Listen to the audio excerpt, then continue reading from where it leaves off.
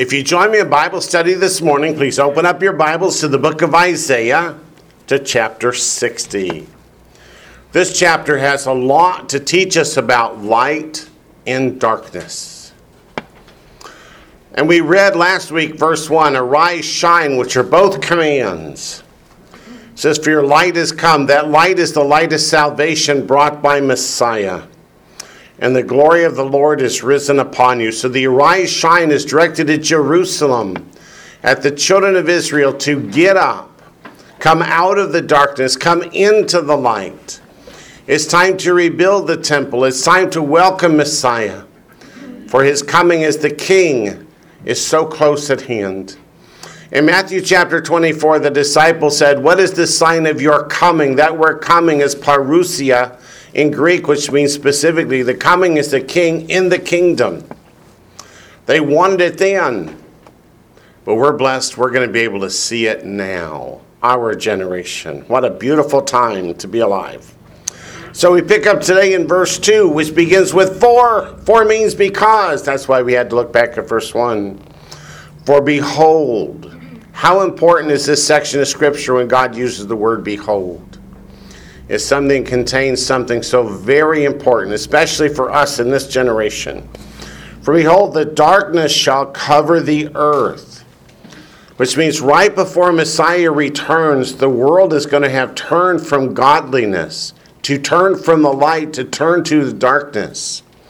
Has anybody seen any darkness in the world today? For those of you that are my age, compare when it was in the 60s to now, how much darker has it gotten? It has really progressed quickly. It says, in deep darkness the people, but the Lord will arise over you. It's never darkest except right before the dawn, and his glory will be seen upon you. The scripture has much to tell us about this light and darkness. Let's go to Matthew chapter 4. Matthew chapter 4 is the chapter where Messiah quotes Deuteronomy 8 to say, man shall not live by bread alone, but by every word that proceeds from the mouth of God. But it also contains a quote from Isaiah, starting in verse 13. And leaving Nazareth, he, that is Messiah Yeshua, came and dwelt in Capernaum. Capernaum comes from two words, which means the village of the prophet Nahum. It's right on the northern edge of the Sea of Galilee where the lands of Zebulun and Naphtali come together. So it says he came and dwelt in Capernaum, which is by the sea, that's the Galilee, in the regions of Zebulun and Naphtali, that it might be fulfilled which was spoken by Isaiah the prophet, saying, the land of Zebulun and the land of Naphtali by the way of the sea beyond the Jordan, Galilee of the Gentiles. The people who sat in darkness have seen a great light. And upon those who sat in the region and shadow of death, light has dawned. So by quoting this in the book of Matthew, what is Matthew telling us specifically? That this prophecy is about Messiah. That Messiah is that light. He is the light that came to shine in the darkness. Why did he come to Galilee of the Gentiles? What does the word Gentile mean? A God-fearer? No, a pagan. So there's a reason he didn't come in Jerusalem, but came into the Galilee to set up his ministry. In the same book, Matthew chapter 6, verse 23. Matthew chapter 6, verse 23. Messiah tells us a parable about the eye. It says, but if your eye is bad, which is an Hebraic way of saying stinginess, unwilling to share with your neighbors who are in need, it says your whole body will be full of darkness. If therefore the light that is in you is darkness, how great is that darkness? So if you see your neighbor starving and you're unwilling to share a morsel of bread with them, what does that say about your nature? Is it a godly nature? It is most certainly not. The greatest commandments in the scriptures are to love the Lord your God with all your heart, mind, soul, and strength, and what? Your neighbor is yourself. If you don't love your neighbor as yourself, then you do not love God either. it also says if you don't work, you don't eat. Also says if you don't work, you don't eat. So you have to evaluate why is it that they're in such need. That's absolutely true. What about somebody who says, I don't want to work because the government will just give me all this free stuff and money? You don't work, you don't eat. Matthew chapter 8, verse 12. You are correct. Verse 12. But the sons of the kingdom will be cast out into outer darkness. There'll be weeping and gnashing of teeth. That outer darkness is the lake of fire. How can a lake of fire be dark?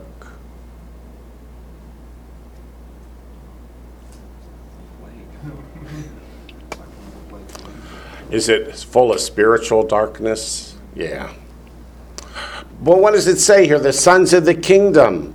That means that they were in the kingdom of God. How did they get cast into the lake of fire? What did they do?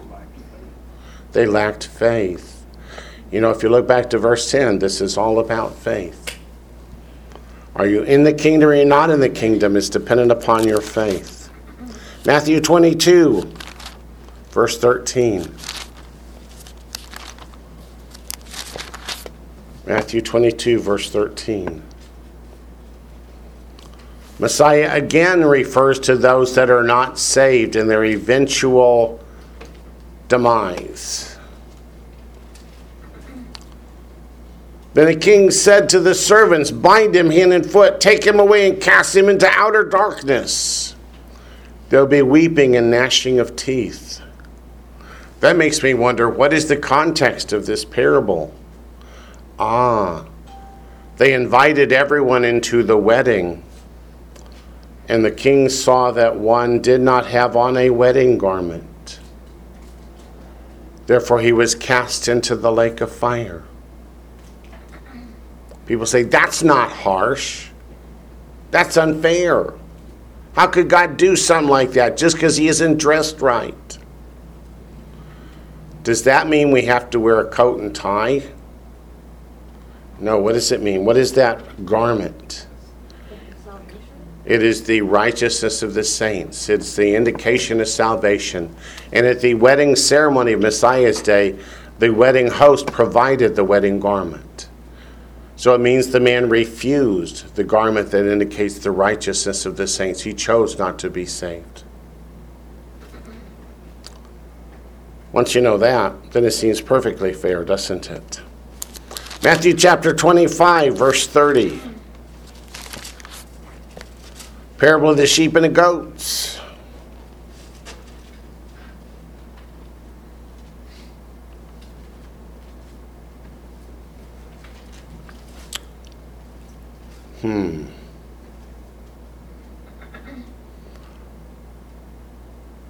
And cast the unprofitable servant into the outer darkness. There'll be weeping and gnashing of teeth. So what's the context here? The master gave the servant resources to maintain, to invest, to be the overseer of, to make profit upon. And what did he do? He buried it and did nothing with it. And Messiah says the talents that were given to him, he would not even use. And therefore it says, verse 28, therefore take the talent from him and give it to him who has 10 talents. For to everyone who has, more will be given, and he will have abundance. But from him who does not have, even what he has will be taken away. Talking about, will you use your talents for the Lord or not? The unprofitable servant here did not use his talents for the Lord because he didn't think the Lord deserved it. End result, cast into outer darkness, where there will be weeping and gnashing of teeth. The book of John, chapter 1.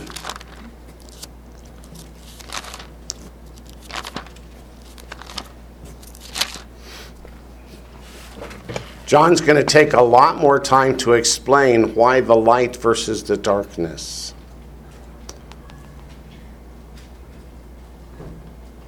In John chapter 1, we'll begin with verses 1 through 5. In the beginning was the Word, and the Word was with God, and the Word was God. Who is that Word? That's our Messiah, Yeshua. He was in the beginning with God. All things were made through him, and without him nothing was made that was made. Verse 4 is where we get into the key here. In him was life, and the life was the light of men. So what is the source of the light in our world? It's our Messiah. And the light shines in the darkness, and the darkness did not comprehend it. What does that word comprehend mean? That's right, did not overcome it. It's not that they didn't understand. As we're going to find out later, it's that they preferred the light over the darkness. Let me not give away the ending. Go to chapter 3, verse 19.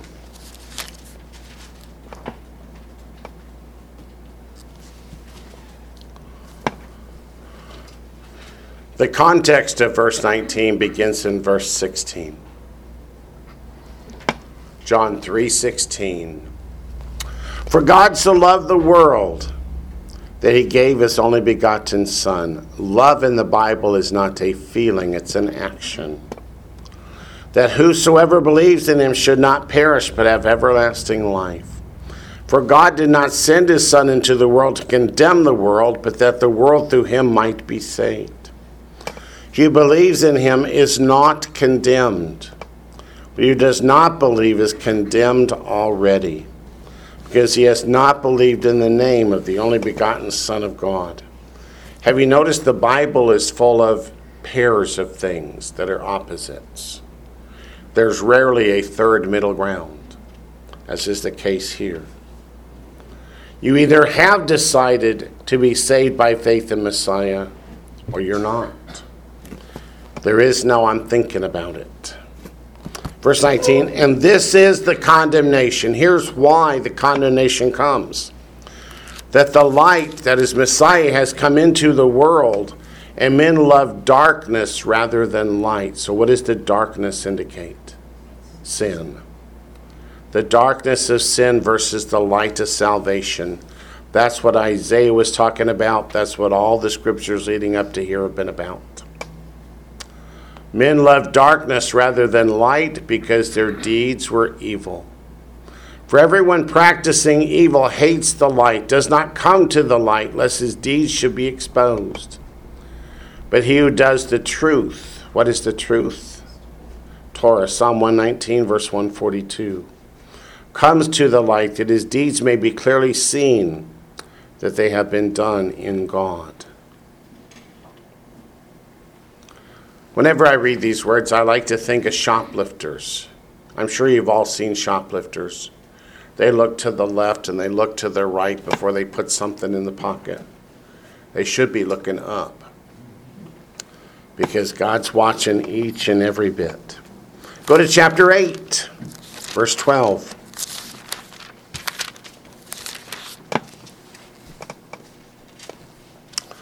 How do we know that Yeshua is the light of the world? He told us. Isaiah tells us. Matthew 4 tells us. John 1 tells us.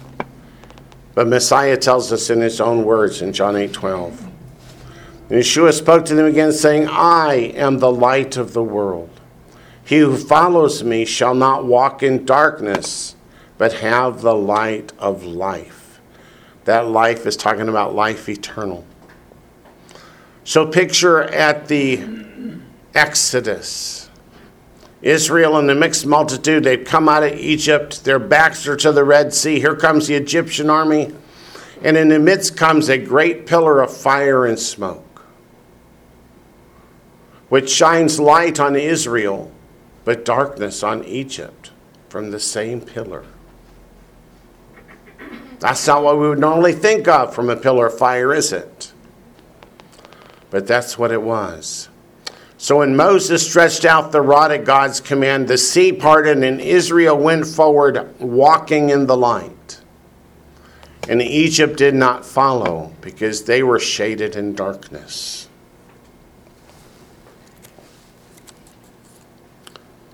John chapter 12, verse 35.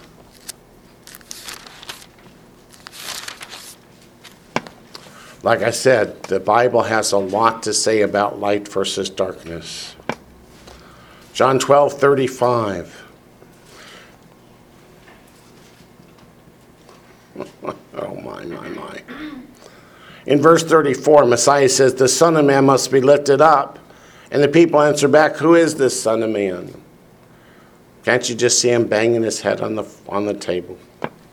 But verse 35 says, Yeshua said to them, a little while longer, the light is with you. Walk while you have the light, lest darkness overtake you. He who walks in darkness does not know where he is going. While you have the light, believe in the light that you may become sons of light. These things Yeshua spoke and departed and was hidden from them. He is the light of the world. If we walk after him, we will not walk in darkness. If you walk as he walks, you will walk in the light of Almighty God. Acts 26, verses 17 and 18.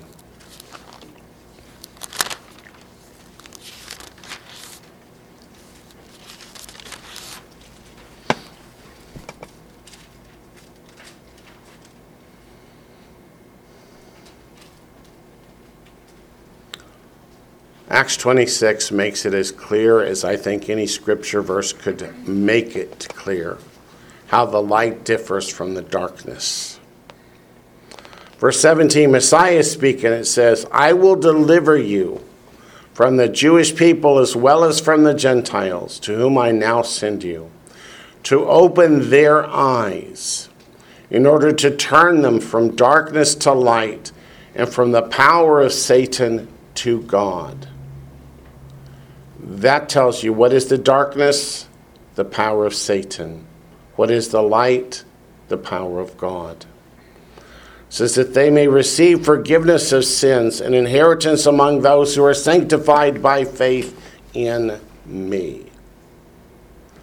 Does verse 18 tell us that if we do not repent, if we do not turn from our sins, then we will not have an inheritance in heaven? It most certainly does. So let's look at Romans 2. What does Paul have to say in Romans 2? Verses 17 to 20.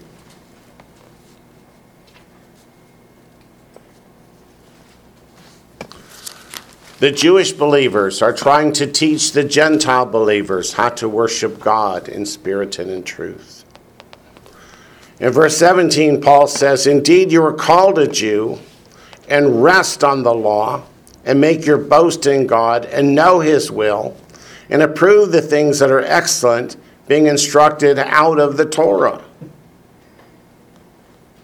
Does that mean stop following the commandments? No, quite the opposite. And are confident that you yourself are a guide to the blind referring to the Gentiles who never had the commandments of God, didn't know what to do. A light to those who are in darkness. So those that are in darkness are those that are walking in sin. Those bringing them the light are those that teach them the commandments of God and how much repentance is necessary to live a life that's pleasing unto God. Romans 13, verse 12.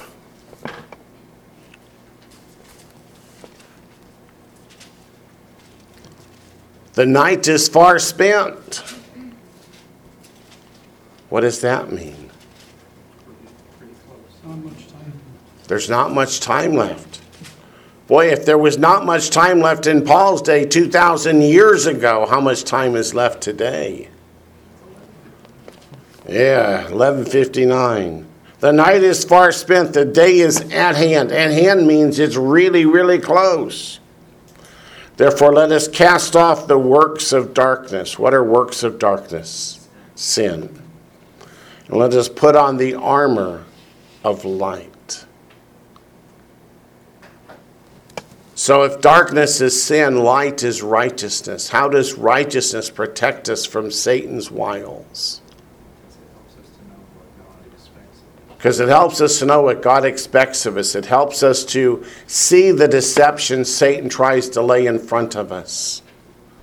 That's why we have to have Torah. That's why we have to have Torah. There was a news article this morning that just broke my heart. I don't know if you guys saw it or not. The daughter of a Southern Baptist pastor, who's a pastor at the Southern Baptist Seminary, started physically abusing her at 4 and sexually abusing her at 8, telling her that the more the sexual abuse hurt, the more it pleased God. I read that and I couldn't believe it. I just couldn't believe it. How does one who's supposed to bring light to the world do that, walking in such sinful darkness themselves?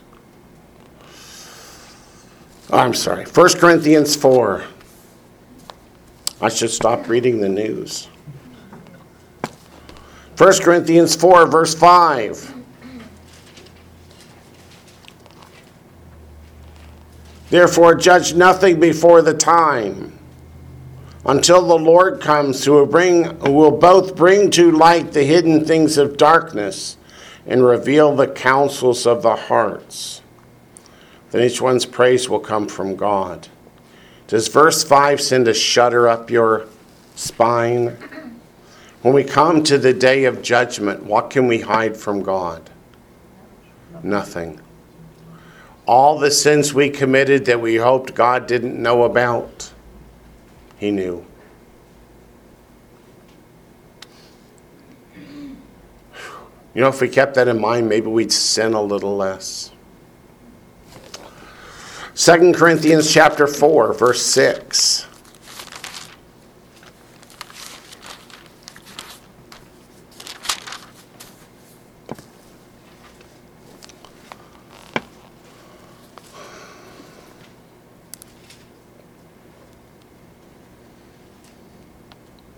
Second Corinthians chapter 4, verse 6. For it is the God who commanded light to shine out of darkness, who has shone in our hearts to give the light of the knowledge of the glory of God in the face of Yeshua the Messiah. What does that mean? Did God not know how sinful the world was when He sent His only begotten Son to die? He knew. That's why He sent Messiah to be the light of the world, to show us the darkness in which we walk and our need to turn and walk in the light. 2 Corinthians chapter 6, verse 14. You guys know this verse has special meaning for me, special significance. Do not be unequally yoked together with unbelievers. For what fellowship has righteousness with lawlessness? What communion has light with darkness? So the light is equivalent to righteousness, the darkness equivalent to lawlessness. How many times have we seen so far God telling us to turn from the darkness and come to the light? To turn away from lawlessness, to turn to righteousness, to walk not in the ways of the world, but in the commandments of God. Paul's not done yet. Go to Ephesians 5. Does yoke mean just marriage or fellowship? No. Fellowship as well. If your best friends are druggies and etc., are you going to lift them up, or are they likely to drag you down? For that, I like to tell a true story of a Nazarene pastor that I knew not so many years ago, who had been part of the drug culture and got saved, went to seminary, became a preacher. And in order to reach his old drug buddies, he would go back to the drug dens and shoot up to be one of them so that he could share the gospel with them, and he overdosed and died. Yeah. Did he lift them out of the drug abuse? No, he just went right back in with them. Ephesians 5:8. For you were once darkness, but now you are light in the world. Walk as children of light. For the fruit of the Spirit is in all goodness, righteousness, and truth, finding what is acceptable to the Lord. That makes me want to say, what is the context from which this verse comes? So look back at chapter 5, verse 1. Therefore be imitators of God as dear children. What does it mean to be an imitator of God? Exactly what that person does. To do what he does, to follow in his footsteps, to follow his path.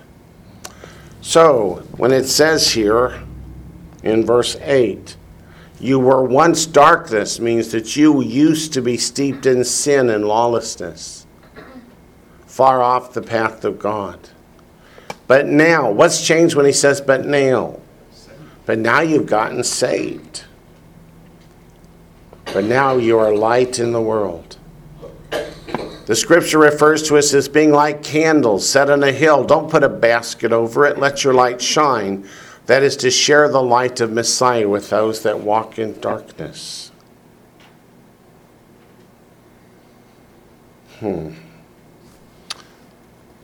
Also in that same chapter, verse 11. And have no fellowship with the unfruitful works of darkness, but rather expose them. That's where the Nazarene pastor went astray, right? Trying to have fellowship with the world as a way to reach people. And it didn't work. Ephesians chapter 6, verse 12. Ephesians chapter 6, verse 12. For we do not wrestle against flesh and blood, but against principalities. What are principalities? Demons. Against powers, against the rulers of the darkness of this age, Satan and his cronies. Against spiritual hosts of wickedness in the heavenly places. Those spiritual hosts of wickedness try and bring us into the darkness. That's why they're called the rulers of the darkness of this age. Yes, ma'am. What does it mean by heavenly places? Does that mean we can't see them? Heavenly places? What does it mean, heavenly places? It means they have access both to heaven and earth. They stand before God. If you remember in the book of Job, when he brings all the sons of God together, Satan's among them. He accuses us before the Father day and night, but he also has access to our plane. So they have powers far and above ours, but they're not trying to lead you into the light, but away from the light.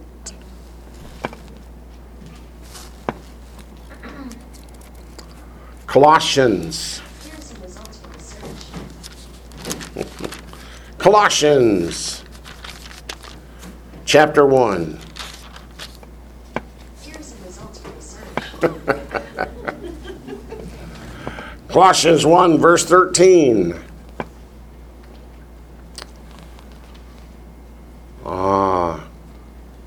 Paul gets right to the point here.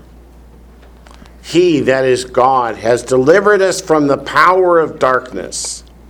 When we were unsaved, we were a slave to sin. We had no freedom to walk away from the powers of darkness. But he broke that servanthood, those chains we had when we got saved. We talked about that a lot last night. And conveyed us into the kingdom of the Son of his love. And then we have redemption through his blood, the forgiveness of sins. Will God forgive us of our sins if we do not repent of them? If we say, man, I enjoy it, I'm going to keep on? 1 Thessalonians chapter 5. Pretty soon you're going to get the idea that Paul told every church he went to stop walking in darkness and turn to the light. Why would he do that? Because they were trying to turn away from the light. Were there false teachers trying to lead people back into the darkness? I'm glad we don't have that today, huh? What a world we live in. 1 Thessalonians chapter 5, verses 4 to 5. But you, brethren, are not in darkness, so that this day should overtake you as a thief. What day? Day of the Lord. If you are saved, walking in the light, if you understand the scriptures and the appointed times of the Lord, the day of the Lord should not surprise you. How many of you here know that it's coming and is coming soon? See, you're not in darkness. You're in the light. You know it's coming. Verse 5 says, "For you are all sons of light and sons of the day. We are not of the night nor of darkness." So if you are still walking in darkness, you are not one of the sons of the light. So what is Paul saying about you? If you're still walking in darkness, it's because you're not saved. Is he the only one who says that? We hear from Peter, we hear it from John, we hear it from Messiah.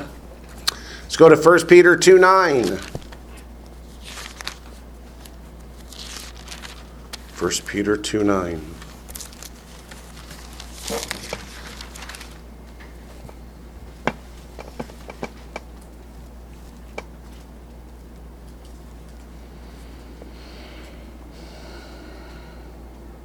First Peter 2:9. But you, referring to believers, those that are saved by faith, are a chosen generation, a royal priesthood, a holy nation. We learned last night what word is interchangeable with holiness? Sanctification. His own special people, that you may proclaim the praises of him who called you out of darkness into his marvelous light. Is there anything in that verse that suggests that you can stay in the darkness and still be a child of God? There is not. You were called out of darkness into his marvelous light, who once were not a people, but are now the people of God. When did they cease being not a people and become again a people of God? When they moved from darkness to light. Who had not obtained mercy, but now have obtained mercy. God is very clear that he does not change. And he tells us all the way back in Exodus 20 upon whom he will show mercy, doesn't he? So let's turn back and look in Exodus 20. It's also in Deuteronomy 5 and it's in Daniel chapter 9, but we'll go back to Exodus 20.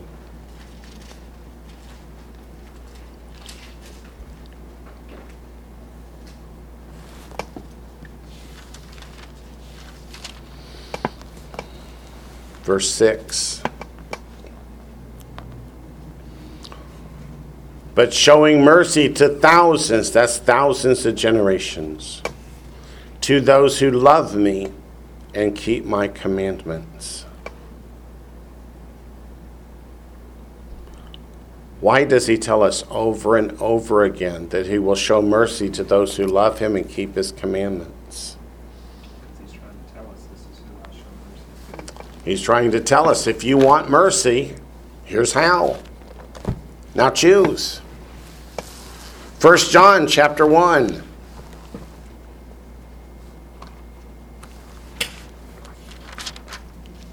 like you have the Lord saying, this is how you obtain my mercy, and then you've got the false teachers saying, no, this is how you please God. And Right. they tend to go toward the false teachers. Yep, the Lord says this is how you obtain mercy. The false teachers say, no, don't do that. Do this other thing. And people tend to follow the false teachers. Why? It pleases the flesh. Because it pleases the flesh. The false teachers are telling them what they want to hear. That you can continue enjoying the sins of the flesh and still have a sweet in heaven above. Nice story. Still eat the pig. Yeah. Yep. 1 John chapter 1.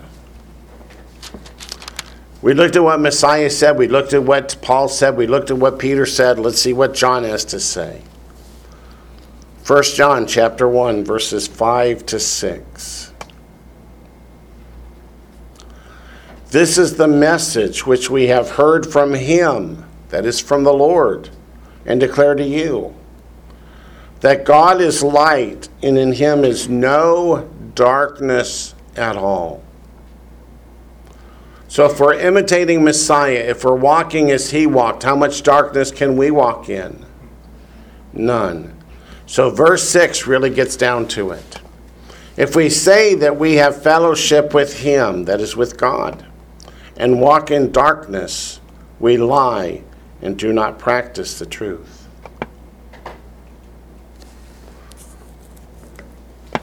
Does that sentence leave much room for interpretation? It's pretty clear. Why would John write something this specific, this really on point? Because John's writing after all the other apostles have died, and the congregations are going off the rail. They're listening to the false teachers teaching the doctrine of, what's it called? Antinomianism. That when Messiah died, the commandments were satisfied, and we don't need to do them anymore. And what is John trying to tell us? Stay in the light. If we say that we have fellowship with him, we walk in darkness, we lie and do not practice the truth. Then, of course, in chapter 2, he hits the point again as if one wasn't enough. 1 John 2, 3 and 4. Now by this we know that we know him, if we keep his commandments. He who says, I know him, and does not keep his commandments is a liar, and the truth is not in him. But whoever keeps his word, truly the love of God is perfected in him. By this we know that we are in him. He who says he abides in him ought himself also to walk just as he walked. And then in 1 John 3, in case we missed all that in chapters 1 and 2, we have verse 7. Little children, let no one deceive you. Why would he say let no one deceive you? Because there's people trying to deceive you. He who practices righteousness is righteous, just as he is righteous. He who sins is of the devil. John's not mincing words. And in verse 10, I'm going to have this one put on a t-shirt one of these days. In this, the children of God and the children of the devil are manifest. Whoever does not practice righteousness is not of God, nor is he who does not love his brother. I don't know how much more we could add to that. Except to turn back to 1 John 2, verse 9. Add one last little verse, and then we'll get off this topic. 1 John 2, verse 9. He who says he is in the light and hates his brother is in darkness until now. What's that mean? Can you believe you're saved and be wrong? That's what it means. So let's go back to Isaiah chapter 60. We're all the way up to verse 3. Verse 3 is a verse that the Jewish people did not want to hear. It says, the Gentiles shall come to your light, and the kings to the brightness of your rising. Will there come a point that all the Gentile nations of the world will flow up to Jerusalem to hear the Lord teach the Torah from his own lips? Really, where? Isaiah 2, Micah 4. Let's start with Isaiah 2 and Zechariah 14:16. So we have three different scriptures that tell us that in no uncertain terms. Isaiah 2. Verses 2 to 4. Now it shall come to pass in the Acharit Hayamim, the end of days. If it says latter days in your Bible, just fix it. The end of days is the Jewish way of saying the day of the Lord, the tribulation period into the kingdom. Shall come to pass in the end of days that the mountain of the Lord's house, what's a mountain in prophecy? A kingdom. So the Lord's kingdom, the Messianic kingdom, shall be established on the top of the mountains and shall be exalted above the hills. So every nation of the world that continues will be subservient to the Messianic kingdom. And all nations shall flow to it. That word nations means the Gentile world powers. Many peoples or multitudes shall come and say, come, let's go up to the mountain of the Lord, to the house of the God of Jacob. What is the house of the God of Jacob? That's the temple. He will teach us his ways, and we shall walk in his paths. For out of Zion shall go forth the Torah. The what? The Torah. And the word of the Lord from Jerusalem. So that sentence says that the Torah is the word of the Lord, just as Zion is Jerusalem. He shall judge between the nations, rebuke many people. They shall beat their swords into plowshares and their spears into pruning hooks. Nation shall not lift up sword against nation, neither shall they learn war anymore. How can you read that and be an amillennialist? Amillennialists believe that the world is just getting more godly and more godly every day. And that pretty soon the world's going to be sinless and perfect and we could just hand it over to God. Micah 4 teaches us the same as Isaiah 2. So let's go look at it to make sure that everybody has seen it. In Micah 4 is simply verses 1 to 3. Why do they teach almost exactly the same words? Because one's teaching to the northern kingdom, one to the southern kingdom. What was the question? It was the computer. Okay. Micah 4. Those computers, I tell you. Now it shall come to pass in the end of days, the Acharit Hayamim, that the mountain of the Lord's house shall be established on the top of the mountains, shall be exalted above the hills, and people shall flow to it. Many nations, these are the Gentiles, shall come and say, come, let's go up to the mountain of the Lord, to the house of the God of Jacob. He will teach us his ways, and we shall walk in his paths. For out of Zion, or Zion, the Torah shall go forth, and the word of the Lord from Jerusalem. Again, the Torah, the word of the Lord, interchangeable. He shall judge between many peoples and rebuke strong nations afar off. They shall beat their swords into plowshares and their spears into pruning hooks. Nation shall not lift up sword against nation, neither shall they learn war anymore. And we said Zechariah 14:16 also teaches it, so let's turn there for a moment. When we come to Zechariah 14, we're at the day of the Lord. When we come to verse 16, the tribulation period is over, and the Messianic kingdom has been established on earth. It says, and it shall come to pass that everyone who's left of all the nations which came against Jerusalem, that word nations is Gentiles, shall go up from year to year to worship the King, the Lord of hosts, and to keep the Feast of Tabernacles. Have the feasts been abolished? No, they have not. Will they ever be abolished? The answer is no, they will not. We will keep them into the new heavens and new earth. We learned that in which book? Ezekiel and Isaiah. Yep, both. Now let's add to those three. Isaiah 42:6. Because those three we always pull up. We're so familiar with them. But Isaiah 42:6 tells us what? I, the Lord, have called you in righteousness and will hold your hand. I will keep you and give you as a covenant to the people, as a light to the Gentiles.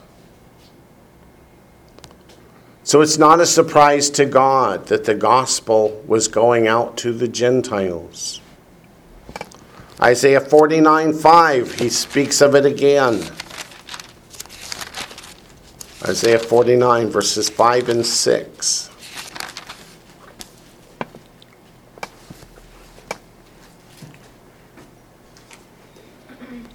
And now the Lord says, who formed me from the womb to be his servant. to bring Jacob back to him, so that Israel is gathered to him. For I shall be glorious in the eyes of the Lord, and my God shall be my strength. Indeed, he says, is it too small a thing that you should be my servant to raise up the tribes of Jacob and to restore the preserved ones of Israel? I will also give you as a light to the Gentiles, that you should be my salvation to the ends of the earth. In verse 8 of the same chapter, he says, thus says the Lord, in an acceptable time I have heard you. In the day of salvation I have helped you. I will preserve you and give you as a covenant to the people, to restore the earth. What portion of the earth? All the earth. Go to Luke chapter 2. Let's throw in some New Testament scriptures. Luke 2.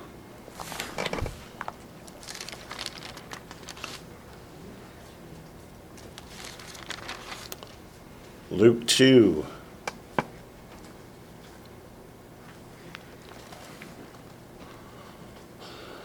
Starting in verse 25. Although the key verse will be 32. Luke 2, starting in verse 25. And behold, there was a man in Jerusalem whose name was Simeon. Simeon, or in Hebrew, Shimon. What does Shimon mean? Hearing. And this man was just and devout, awaiting for the consolation of Israel. And the Holy Spirit was upon him. So he's going to prophesy in the Spirit. It had been revealed to him by the Holy Spirit that he would not see death before he had seen the Lord's Messiah. So he came by the Spirit into the temple, and when the parents brought in the child Yeshua to do for him according to the custom of the law, he took him up in his arms and blessed God and said, Lord, now you are letting your servant depart in peace according to your word, for my eyes have seen your salvation, which you have prepared before the face of all peoples, a light to bring revelation to the Gentiles and the glory of your people Israel. And Joseph and Mary, they marvel. Little slow on the uptake. Let's add Acts chapter 13.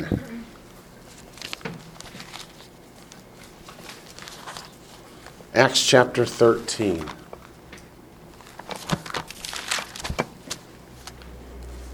Verse 47.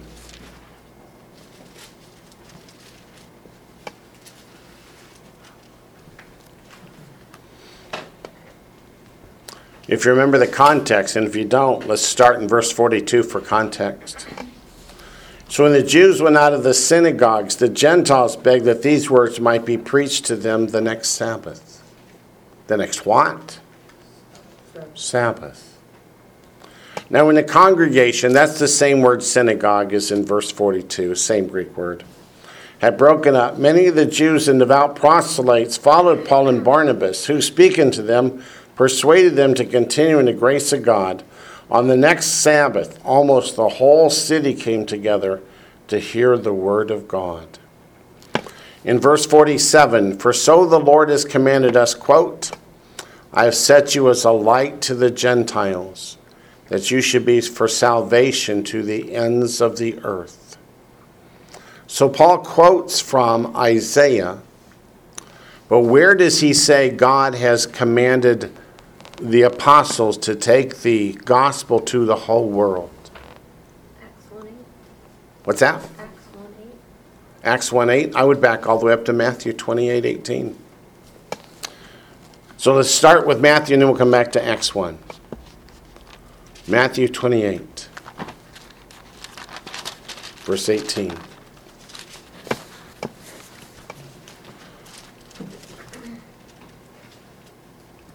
And Yeshua came and spoke to them, saying, all authority has been given to me in heaven and on earth. Go, therefore, and make disciples of all the nations, baptizing them in the name of the Father, and of the Son, and the Holy Spirit, teaching them to observe all things that I have commanded you, along with you always, even to the end of the age. So we have all that Old Testament prophecy that they were to be a light to the Gentiles, to take the gospel to the whole world. Messiah himself commands it, gives them the Great Commission in Matthew 28. And then we have Acts chapter 1 as he's about to ascend up to heaven. He gives them a pattern for the gospel. Acts chapter 1, verse 8. But you shall receive power when the Holy Spirit has come upon you. Shall be witnesses to me in Jerusalem and all Judea and Samaria and to the end of the earth. And he's caught up out of their sight. And now let's go to Acts chapter 15. There's a Jerusalem council.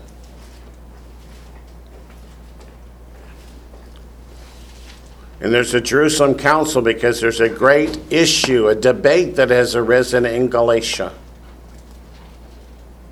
The issue is in chapter 15, verse 1. And certain men came down from Judea and taught the brethren, unless you are circumcised according to the custom of Moses, you cannot be saved. If you understand that verse, to be circumcised according to the custom of Moses is to become a Jew. So what these men are teaching is that God can only save Jews. God can't save Gentiles. After all Messiah has said, after all the Old Testament prophets have said, there are those believers among the Jewish world from the school of the Rabbi Shammai that says God can't save Gentiles, only Jews. So what does the Jerusalem council do? Verse 6. Now the apostles and elders came together to consider this matter when there had been much dispute. Dispute meaning many of the people didn't agree that Gentiles could get saved. Peter rose up and said to them, Men and brethren, you know that a good while ago God chose among us that by my mouth the Gentiles should hear the word of the gospel and believe. So God, who knows the heart, acknowledged them by giving them the Holy Spirit just as he did to us, and made no distinction between us and them, purifying their hearts by faith. So Peter says, let's stop all this arguing. You know already that God used me back in Acts chapter 10 to bring the gospel to Cornelius and his house, and they all got saved, and they were still Gentiles when they came to faith. And then, yes, ma'am. So very sorry. As we go further down in that scripture, we get to the portion that it talks about putting a yoke upon them, for which we have so before assumed that it was the weight of the law, but it's pretty clear that it looks like it's the process of being circumcised and becoming a Jew was the yoke. Actually, the yoke is trying to earn your salvation.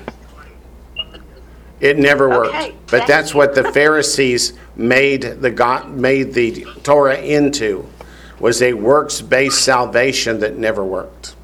Never. So, you're welcome. So James then comes back to, well, let's look at the Old Testament prophecies. Verse 16. After this, I'll return and rebuild the tabernacle of David, which is fallen down. I'll rebuild its ruins. I'll set it up so that the rest of mankind may seek the Lord. What's the rest of mankind? That's the Gentiles. Even all the Gentiles who are called by my name, says the Lord, who does all these things. And let's go to Acts chapter 26, verse 23. To end this point. Acts 26:23.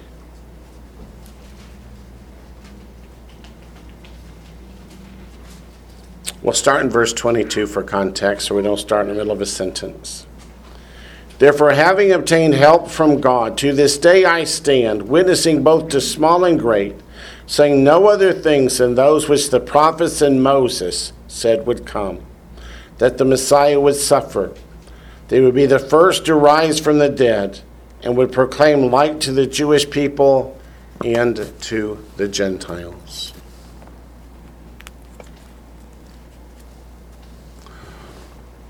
Back in the first century, the issue wasn't, can Jews be saved?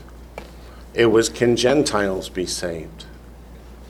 And over the last 2,000 years, we've morphed it to, can Jews be saved? And the church requiring Jews to become Gentiles in order to be saved, which is just as nonsensical.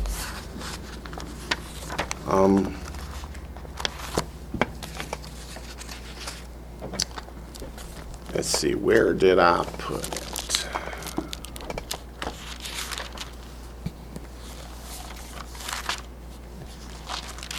Had it in here just last night, which means I used it for a bookmark somewhere. So we'll just go on.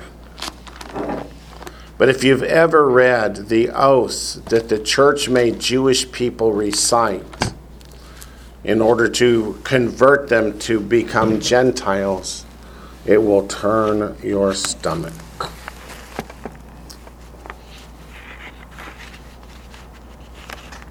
That one. Let's go back to Isaiah chapter 60, verse 4.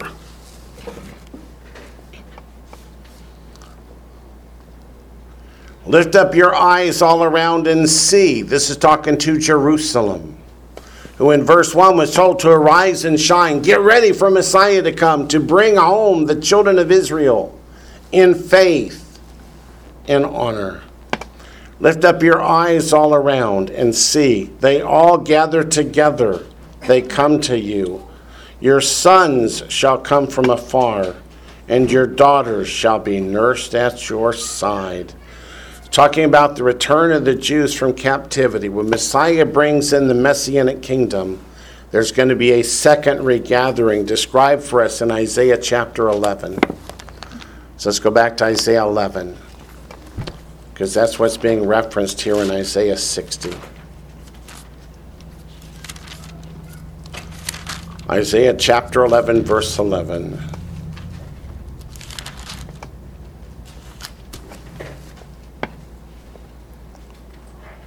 There are a lot of people who ask, why haven't all the Jewish people gone back to Israel already?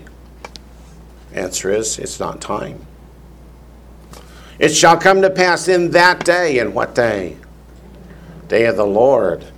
That the Lord shall set his hand again the second time to recover the remnant of his people who are left. From Assyria and Egypt, from Pathros and Cush, from Elam and Shinar, from Hamath and the islands of the sea. He shall set up a banner for the nations and will assemble the outcasts of Israel and gather together the dispersed of Judah from the four corners of the earth. If all the Jewish people had returned to Israel by today, then this scripture would fail, wouldn't it? There wouldn't be anybody to regather when Messiah brings in the kingdom. Verse 12 goes on, he will set up a banner for the nations, will assemble the outcasts of Israel, and gather together the dispersed of Judah from the four corners of the earth. Also the envy of Ephraim shall depart. What does that line mean? The northern kingdom won't be jealous of the southern kingdom. There'll be one king. You got to be more specific than that. I heard it over here. As soon as the nation broke into two, the king of the northern kingdom did something to keep the northern Israel people from wanting to go back and reunite the country. He set up the two golden calves, set up pagan idolatry in the north, so that the people wouldn't want to go and worship God in Jerusalem and want the kingdom to be reunited. He did that because he was envious. And the adversaries of Judah shall be cut off. Ephraim shall not envy Judah, and Judah shall not harass Ephraim.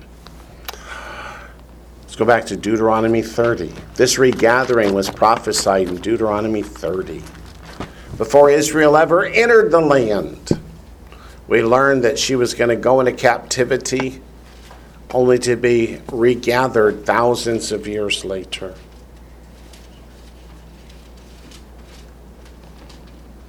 Deuteronomy 30 begins in verse 1. And it shall come to pass, if your Bible says now, just fix it. When all these things come upon you, the blessing and the curse, which I have set before you, and you call them to mind among all the nations where the Lord your God drives you. It was in Deuteronomy chapter 28 that God said, if you turn away from me, I'll send you to captivity. Deuteronomy 30 says it's going to happen. Verse 2, when you return to the Lord your God, return is to repent and come back, and obey his voice according to all that I command you today, you and your children, with all your heart and with all your soul, that the Lord your God will bring you back from captivity and have compassion on you, and gather you again from all the nations where the Lord your God has scattered you. If any of you are driven out to the farthest parts under heaven, from there the Lord your God will gather you, and from there he will bring you. Then the Lord your God will bring you to the land which your fathers possessed, and you shall possess it. He will prosper you and multiply you more than your fathers. There's something that's happened in the world of genealogy and DNA testing recently that Answers in Genesis has been teaching about. They have a member of the staff, a Dr. Jensen, who has been able to trace the paternal haplogroups back to one of 3 sons of Noah. So they can now tell from your paternal haplogroup whether you descend from Shem, Ham, or Japheth, which begins to make the identification of the 10 lost tribes more of a reality.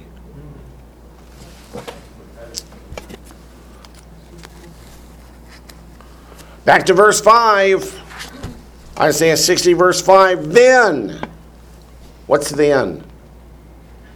When God regathers the believing Jews back to Israel, then you shall see and become radiant. The city of Jerusalem in chapter 58 was calling itself a widow, bereft of her children. And God says, oh, when the regathering comes, are you going to shine? You're going to be so proud of your children. And your heart shall swell with joy, because the abundance of the sea shall be turned to you. What does the sea refer to? The Gentile world. The wealth of the Gentiles shall come to you. Think back to when Israel was called out of Egypt at the Exodus. What did Egypt give them? Riches. Wealth, riches. Why? It was the wages of the slave labor they had performed for all those years. That's going to happen again. Have the children of Israel in their diaspora been treated well? No. If you've ever studied Jewish history, it will really just open your eyes. Let's go to Zechariah 14. We were there a few minutes ago to look at verse 16, but there's something on this topic that's a little earlier in the chapter. So we'll go to Zechariah 14, verses 13 to 14.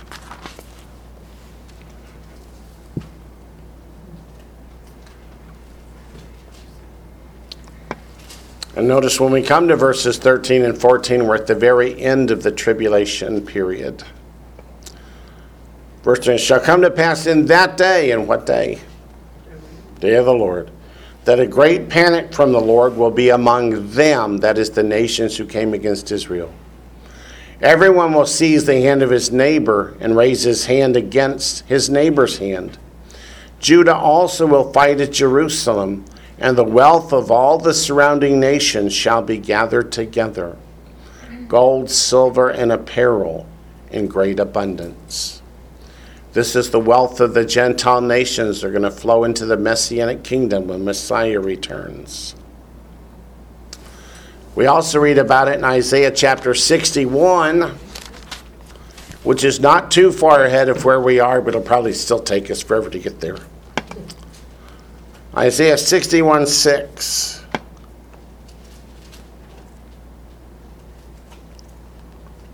But you shall be named the priests of the Lord.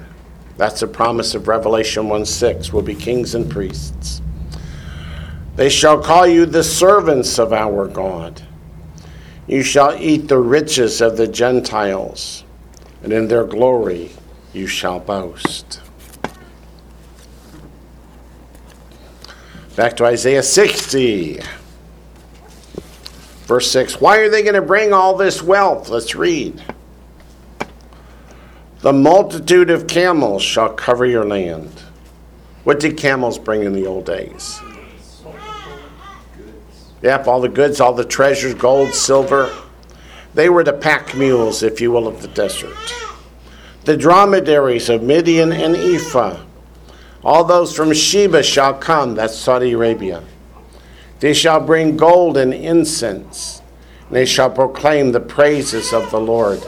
So they're bringing it to Messiah, because they recognize that he is the King of kings and Lord of lords, and that all the remaining nations in the world are in subjection to Messiah as King of kings and Lord of lords. In verse 7 we learn, all the flocks of Kedar shall be gathered together to you. Are there going to be sacrifices in the kingdom? There are. The rams of Nebaioth shall minister to you, that is, they will be sacrificed to the Lord. They shall ascend with acceptance on my altar, and I will glorify the house of my glory. Now verse 7. All the flocks of Kedar, the rams of Nebaioth. Are these Jews bringing sacrifices, or are these Gentiles bringing sacrifices? They're Gentiles bringing sacrifices. Is there any other place in the scripture that tells us that the sacrifices of the Gentiles will be accepted on my altar? That's Isaiah 56. Let's flip back to Isaiah 56. Verses 6 through 8, which is another scripture we could have thrown in when we were talking about the gospel going to the Gentiles, but I wanted to wait till we do it now. Verse 6, also the sons of the foreigner, those are non-Jews, who join themselves to the Lord to serve him. To serve him is to make him their Lord. And to love the name of the Lord, to be his servants. Everyone who keeps from defiling the Sabbath and holds fast my covenant. Even them I will bring to my holy mountain. What's a mountain in prophecy? Kingdom. The Gentiles who come into the kingdom will be what? Keeping the Sabbath. And make them joyful in my house of prayer. What's the house of prayer? That's the temple. Their burnt offerings and their sacrifices will be accepted on my altar. For my house, that's the temple, shall be called a house of prayer for all nations. The Lord God who gathers the outcasts of Israel says, yet I will gather to him others besides those who were gathered to him. Let me ask, in the book of Acts, what happened when somebody lied and said Paul had brought a Gentile to the temple? There was a riot and they beat Paul. So when does this get fulfilled, that the Gentiles will be able to bring their sacrifices to the altar? This is in the kingdom. Yeah? Let's go to Ezekiel chapter 43. Ezekiel 43. There was more than one theologian that was taken off Christian television and forbidden to ever teach again because they taught there was going to be a temple in the millennium. And there were certain persons who said, no, there'll never be another temple. But what does the Bible say? There'll be a temple. Ezekiel 43, starting verse 18. In Ezekiel 43, Messiah sets on the Ark of the Covenant in the temple in Jerusalem to rule and reign over the kingdom. Verse 18 says, and he said to me, Son of man, thus says the Lord God, these are the ordinances for the altar on the day when it's made, for sacrificing burnt offerings on it and for sprinkling blood on it. And then all the way through 27, he talks about this offering and that offering taking place at the altar in the temple with Messiah on the throne. Let's go back to Exodus 29.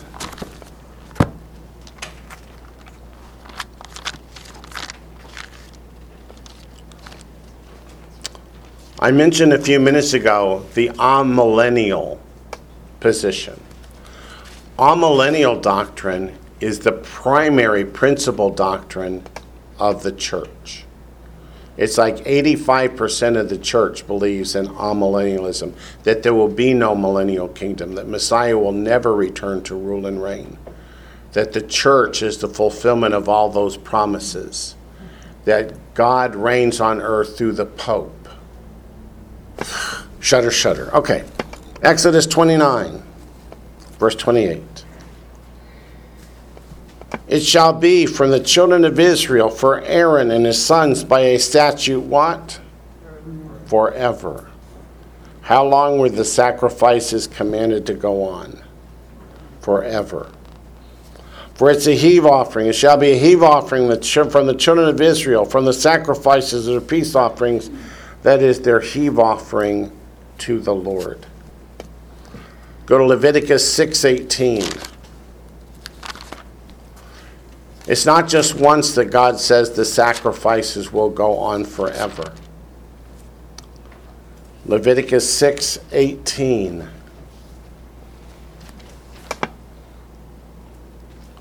All the males among the children of Israel may eat it. That's from the offerings and sacrifices. It shall be a statute forever. In Leviticus chapter 7, verse 34.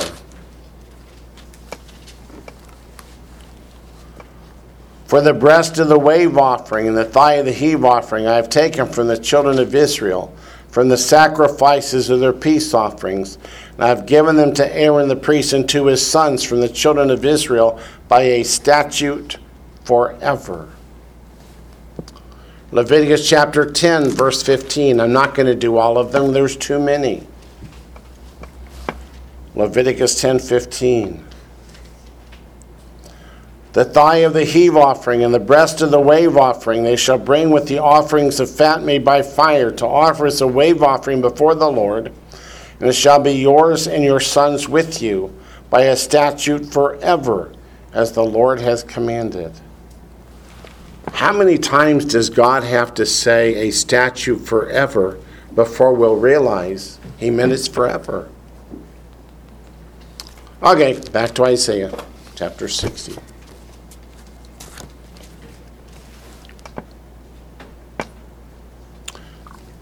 When people say, but why? We don't need sacrifices to save us anymore. They never saved us in the first place. So why did we do them?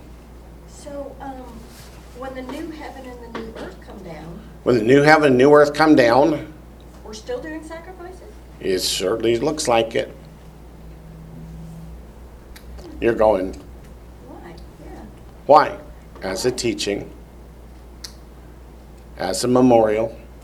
How long will we worship God? How long will we appreciate what Messiah did for us? Forever.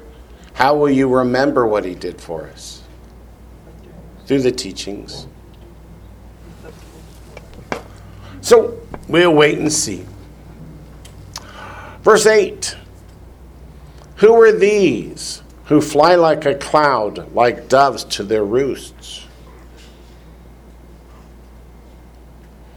I don't know if I would have used doves here. I might use pigeons. What did they use pigeons for during the war? What's that? Mail carriers. Mail carriers bring messages back and forth because pigeons tend to be homing pigeons. They tend to return back home. And that's what it means, that the children of Israel are going to come home. When it says like a cloud, how often does the Bible use the cloud to describe a cloud of witnesses or of the believers? In verse 8 here, the question is being asked by Jerusalem. Who are all these people coming?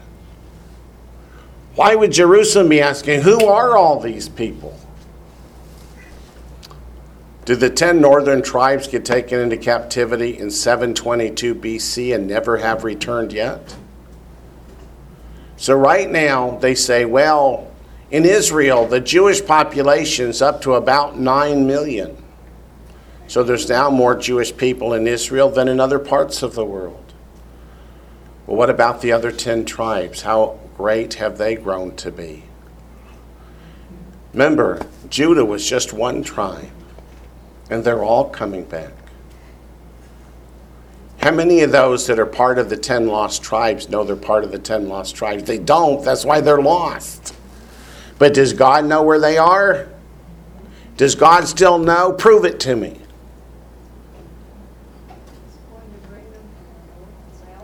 Well, he's going to bring them from the north, south, east, and west, so he knows where they are. How about Revelation chapter 7, the 144,000 are 12,000 from each of the 12 tribes, including those 10 that we call the lost tribes. God didn't lose them. And then you count in the mixed multitude that's grafted in too. And then you count in the mixed multitude that gets grafted in too. That's why Jerusalem's going, whoa, where'd all these people come from?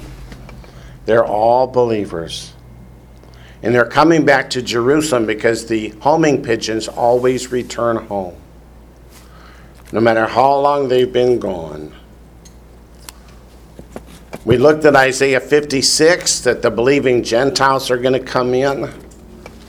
Let's go to John 10 and remind ourselves that it's not going to be two groups. It's not going to be the saved Jews on one side and the saved Gentiles on the other. It doesn't work that way. It didn't work that way when the mixed multitude came out of Egypt. They were grafted in so thoroughly that people read about some of the children of Israel and don't realize they're reading about the mixed multitude that was grafted in. Like Caleb, the son of Jephunneh the Kenizzite. John chapter 10. Starting in verse 14.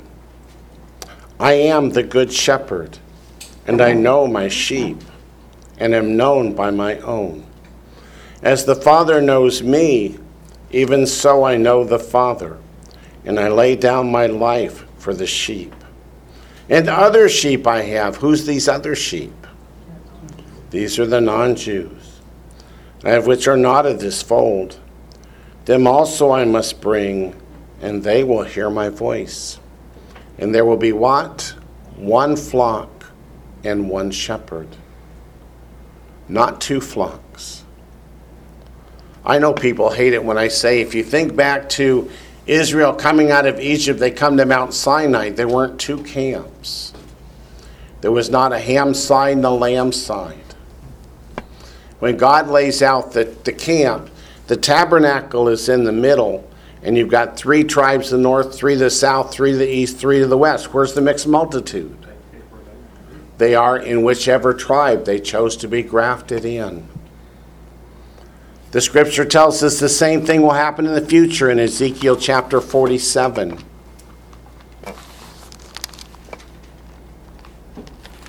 Ezekiel chapter 47.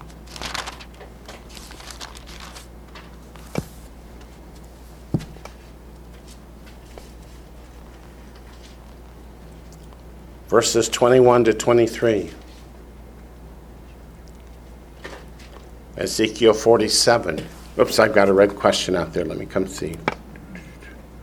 Is Benjamin part of Judah in the coming home? The answer is they're coming home. And will they be part of Judah? They will. Yep. Ezekiel 47, verses 21 to 23. Thus you shall divide this land amongst yourselves according to the tribes of Israel. Shall be that you will divide it by lot as an inheritance for yourselves and for the what? The strangers who dwell with you and who bear children among you. They shall be to you as native born among the children of Israel. They shall have an inheritance with you among the tribes of Israel. It shall be that in whatever tribe the stranger dwells, there you shall give him his inheritance, says the Lord God. So when the believing Gentiles come back to the land, they can choose to be part of Benjamin or Judah or Naphtali or Zebulun, whichever tribe they choose. So be looking at a map of Israel and picking out, this is where I want to live. I love the Sea of Galilee. I do. Beautiful. Let's go to Revelation 21. Okay, Wayne, so what tribe are you going to join up with? We'll see. Inquiring minds will know. All right. Revelation 21, verse 24. The name Davis means son of David, which means I'm from Judah. Revelation 21:24 says, "And the nations of those who are saved shall walk in its light." What light? Look at the end of verse 23. The Lamb is its light. "And the kings of the earth bring their glory and honor into it." This is the New Jerusalem. Who gets to come to the New Jerusalem? All those that are saved. The nation still referring to the non-Jewish people. Okay. Got a little redundancy here. Verse 10, Isaiah 60, verse 10. "The sons of foreigners shall build up your walls," that is, Gentiles, instead of tearing down the walls of Jerusalem, are going to be building the walls of Jerusalem. "And their kings shall minister to you," that is, shall bring their wealth and authority and give them to Messiah. "And they will be there to strengthen Jerusalem, to help build its walls, to provide its defenses, rather than to tear it down. They will be there to give of wealth, rather than to steal wealth." He says, "For in my wrath I struck you, but in my favor I have had mercy on you." Mercy. Yes, ma'am. Verse 9. You skip verse 9. Okay, if you want. Let's read verse 9. "Surely the coastlands shall wait for me." Coastlands refer to the Gentile nations. "The ships of Tarshish will come first." Tarshish is the area around Spain to the British Isles. Nobody knows exactly where Tarshish was, but we know it's that area. "To bring your sons from afar." That is, how are the children of Israel coming home? They're going to be brought by the Gentile nations. "Their silver and their gold with them, to the name of the Lord your God, and to the Holy One of Israel, because he has glorified you." Now to verse 10. "The sons of foreigners shall build up your walls, and their kings shall minister to you. For in my wrath I struck you, but in my favor I have had mercy on you." And that's where we need to go look at that word mercy again. We looked a few minutes ago at Exodus chapter 20, verse 6. So just write that down as the first reference. No need to read it again. But let's go to Deuteronomy chapter 5. Because God doesn't just say it once.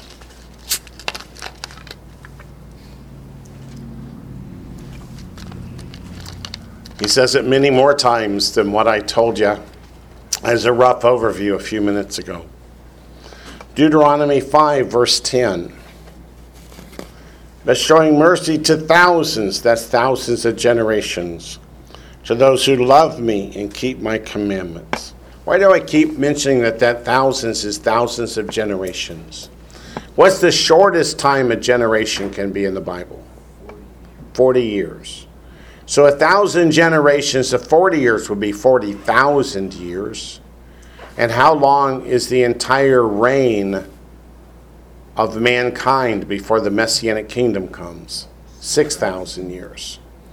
So it means that the commandments of God go into eternity future, into the new heavens, new earth. Look at Deuteronomy 7, verse 9.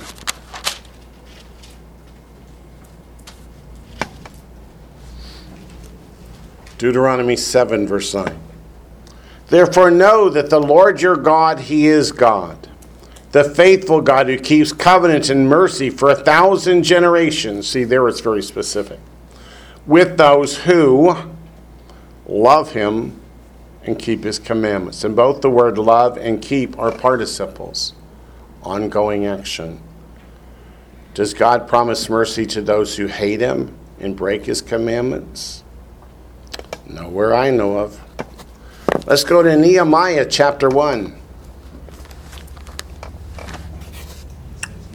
Visits their iniquity. Yeah, it says he visits their iniquity upon them. That's not the same thing as mercy. No. Nehemiah, or Nehemiah if you prefer. Chapter 1, verse 5. This is the prophet praying. And I said, I pray, Lord God of heaven, O great and awesome God, you who keep your covenant and mercy with those who love you and observe your commandments. Go to Daniel chapter 9, verse 4.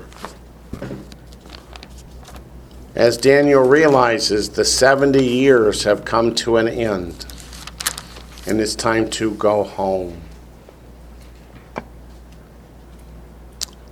Daniel chapter 9, verse 4.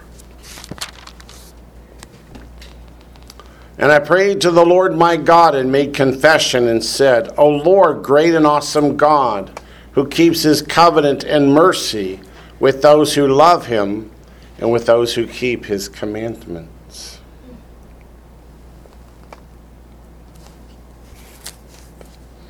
And of course, we looked at Deuteronomy 30. When God brings the children of Israel back to the land in the day of the Lord, they all will be saved, and they will be very quick to obey God's commandments.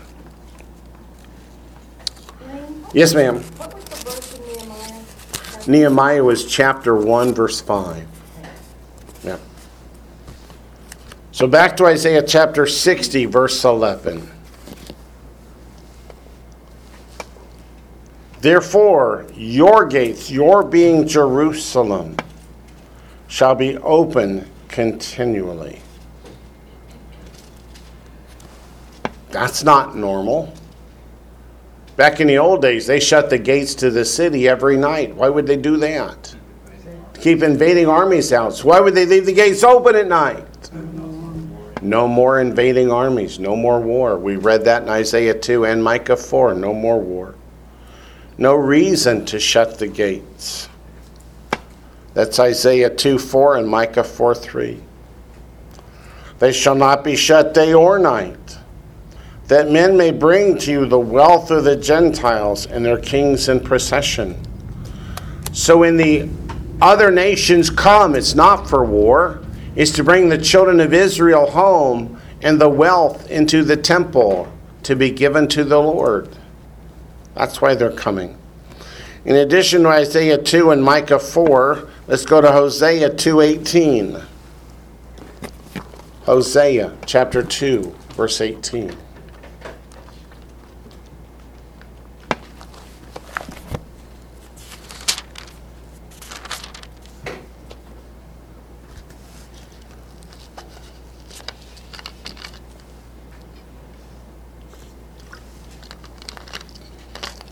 Not only will there be no more war. Look at Hosea 2:18. In that day, what day?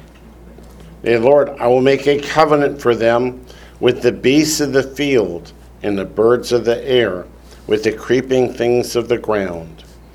Bow and sword of battle I will shatter from the earth to make them lie down safely. So not only is there no more war, but there's no more danger from animals. Have you heard of the Asian killing hornets that have come? We've killed a couple at our house already this year. They're about yay so big, really huge, really nasty stings. Can you imagine when the tribulation starts and the critters of the earth go wild? It's going to be horrible. So let's not be here. Unimaginable. But when the tribulation period ends, No more do we have to fear from the critters of the earth. No more snake bites. No more rabid animals biting people. It just will not happen. Go to Zechariah chapter 9, verse 10.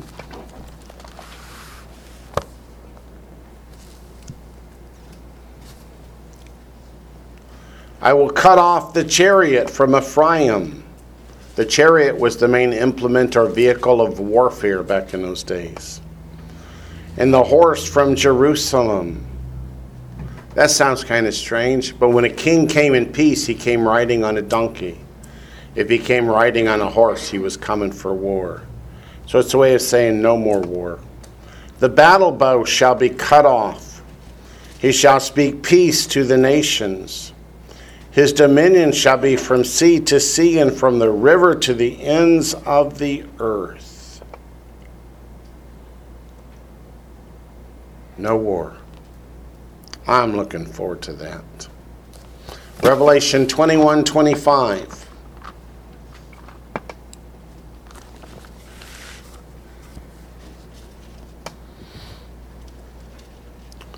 Revelation 21:25 is about the new heavens and the new earth. We've been reading about the Messianic kingdom, no war. What about the new Jerusalem? It says, his gates shall not be shut at all by day. There shall be no night there. So the gates of the new Jerusalem being open day and what otherwise would be night is another way of saying no war. Total peace. Nothing to worry about. No disease, no injury, no death. I'm looking forward to those days. Back to Isaiah 60. We're up to verse 12, I think.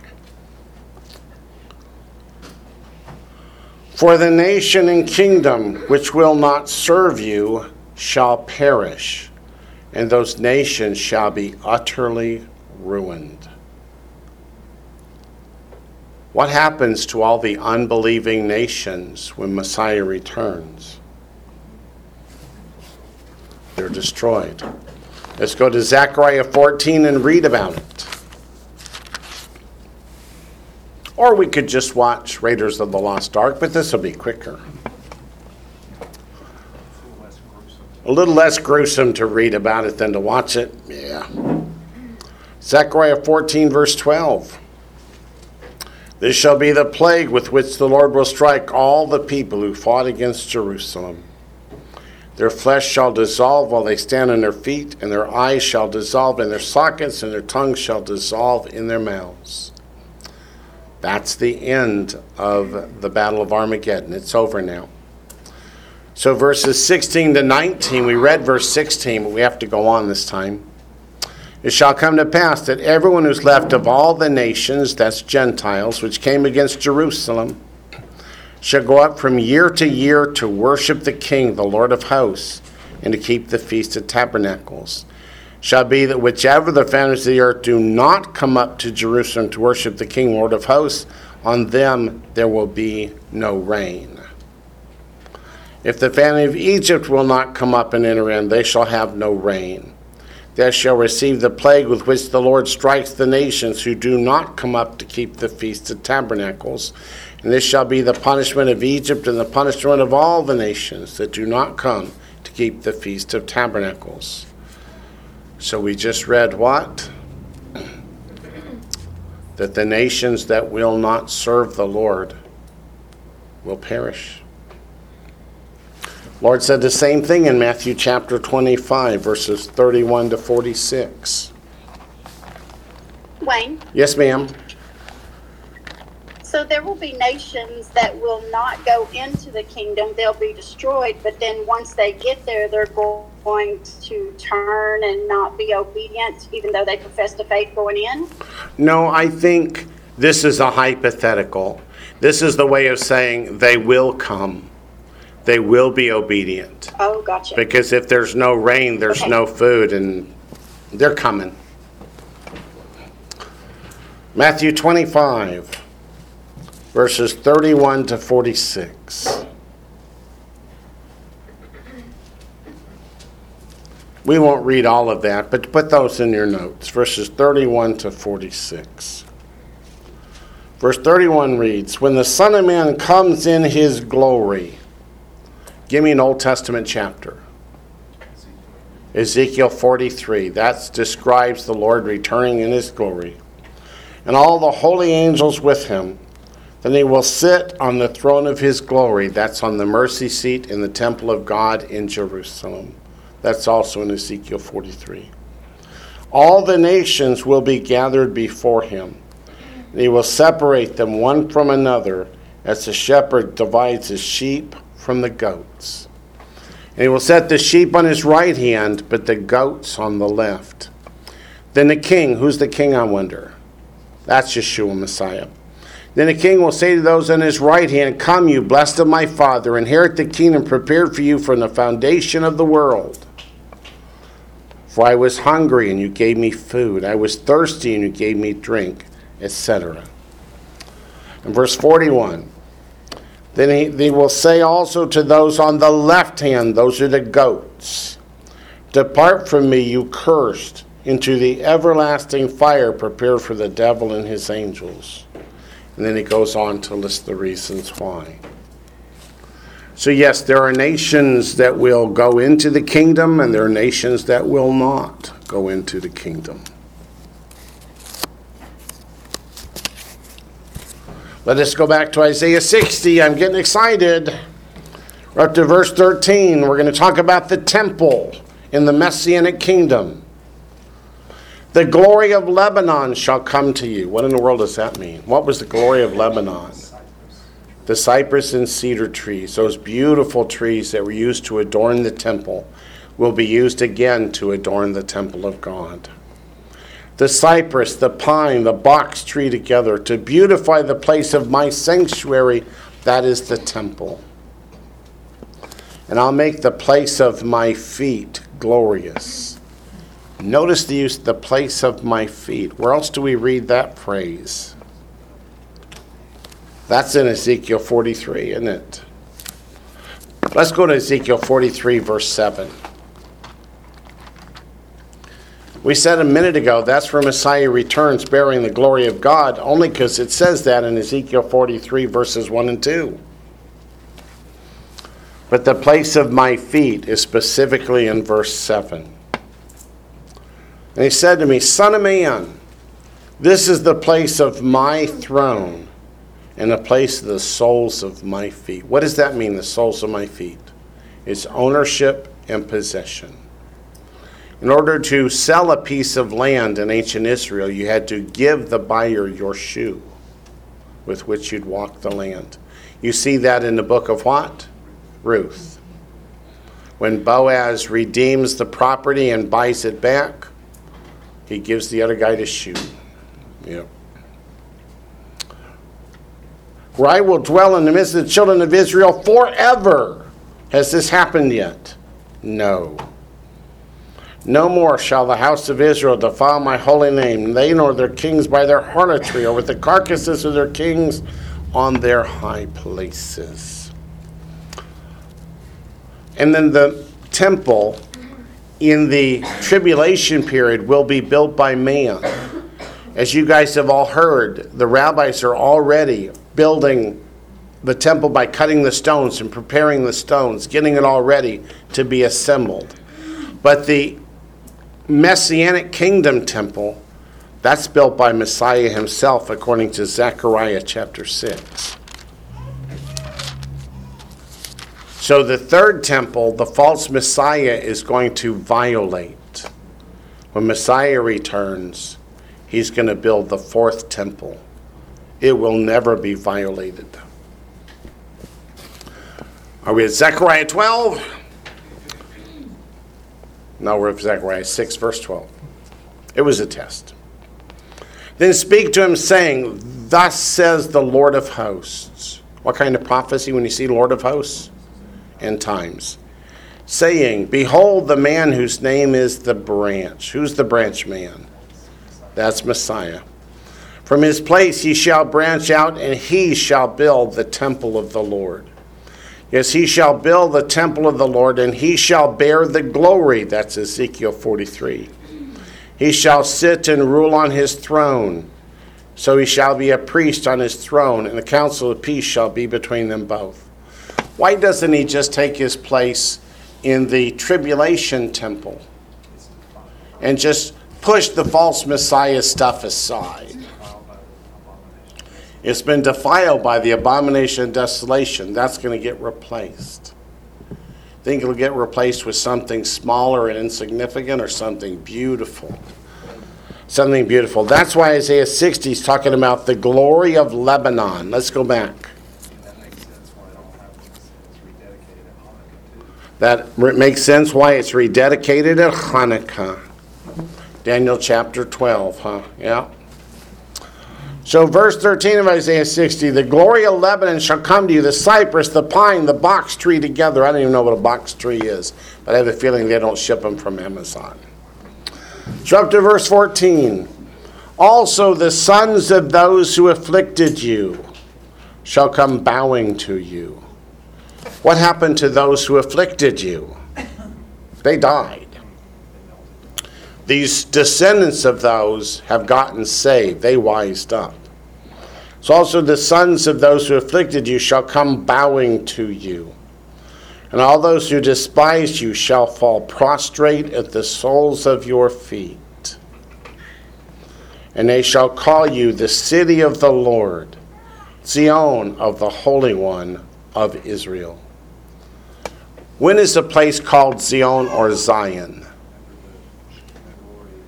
When the Lord dwells there. You're absolutely right.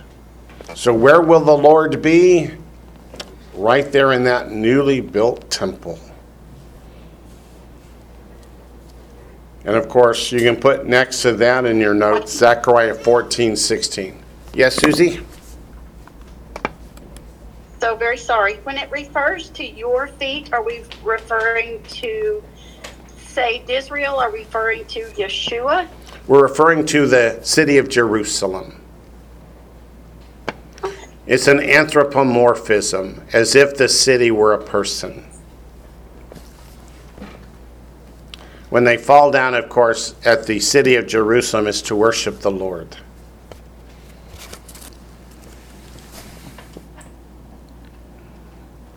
Oh, do we have time? Sure, we got 5 minutes. When it refers to the Holy One of Israel, that phrase appears 31 times. And I want to look at all 31 times, but we probably won't be able to get through it all in the next 5 minutes. Okay, let's start though. 2 Kings 19. 2 Kings 19. You guys didn't want lunch today anyway, did you? Nah. 2 Kings 19, verse 22.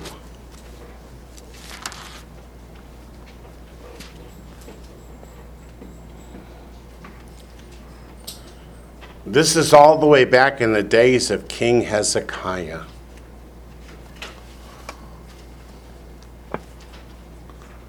Remember when the representatives from Sennacherib came and were mocking God? So in verse 22 he says, "Whom have you reproached and blasphemed? Against whom have you raised your voice and lifted up your eyes on high? Against the Holy One of Israel."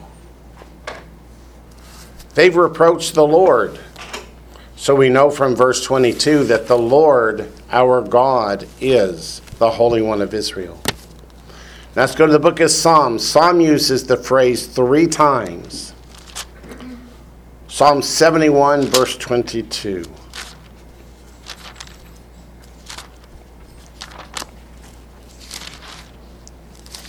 Psalm 71, verse 22.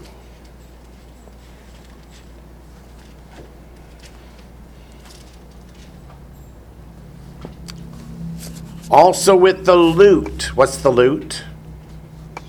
It's a musical instrument, right? "I will praise you and your faithfulness, O my God." Circle that word, God.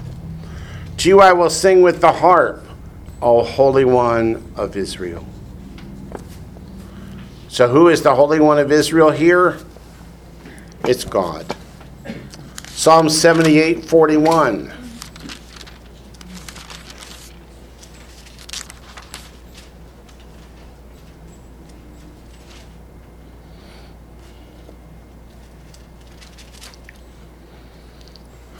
Yes, again and again they tempted God and limited the Holy One of Israel. Again in this verse, the Holy One of Israel is God. Why am I saying all this? Because eventually we're going to find the Holy One of Israel is our Messiah, Yeshua.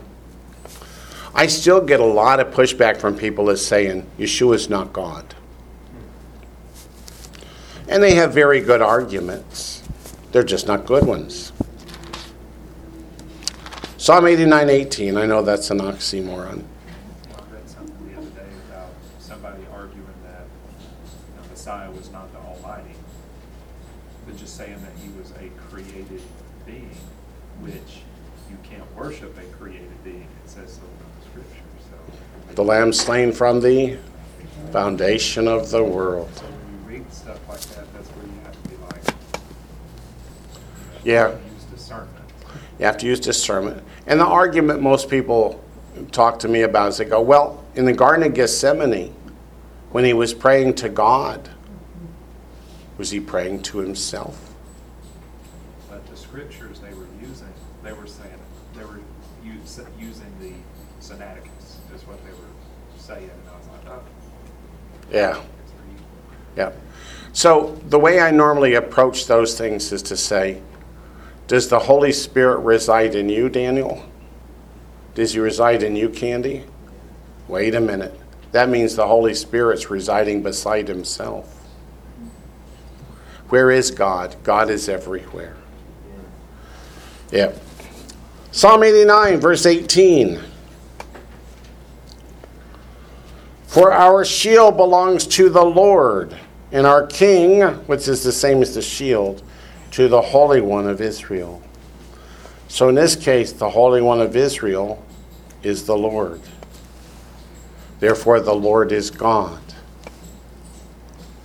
And I've run out of time, but we'll pick up next week, Lord willing, in Isaiah chapter 60, verse 14, continuing the 31 times that the Holy One of Israel appears in the King James Version of the Bible.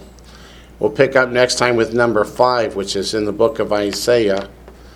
And Isaiah uses the term about 25 times, because he's trying to get a particular point across, and that is that Yeshua is God from all eternity.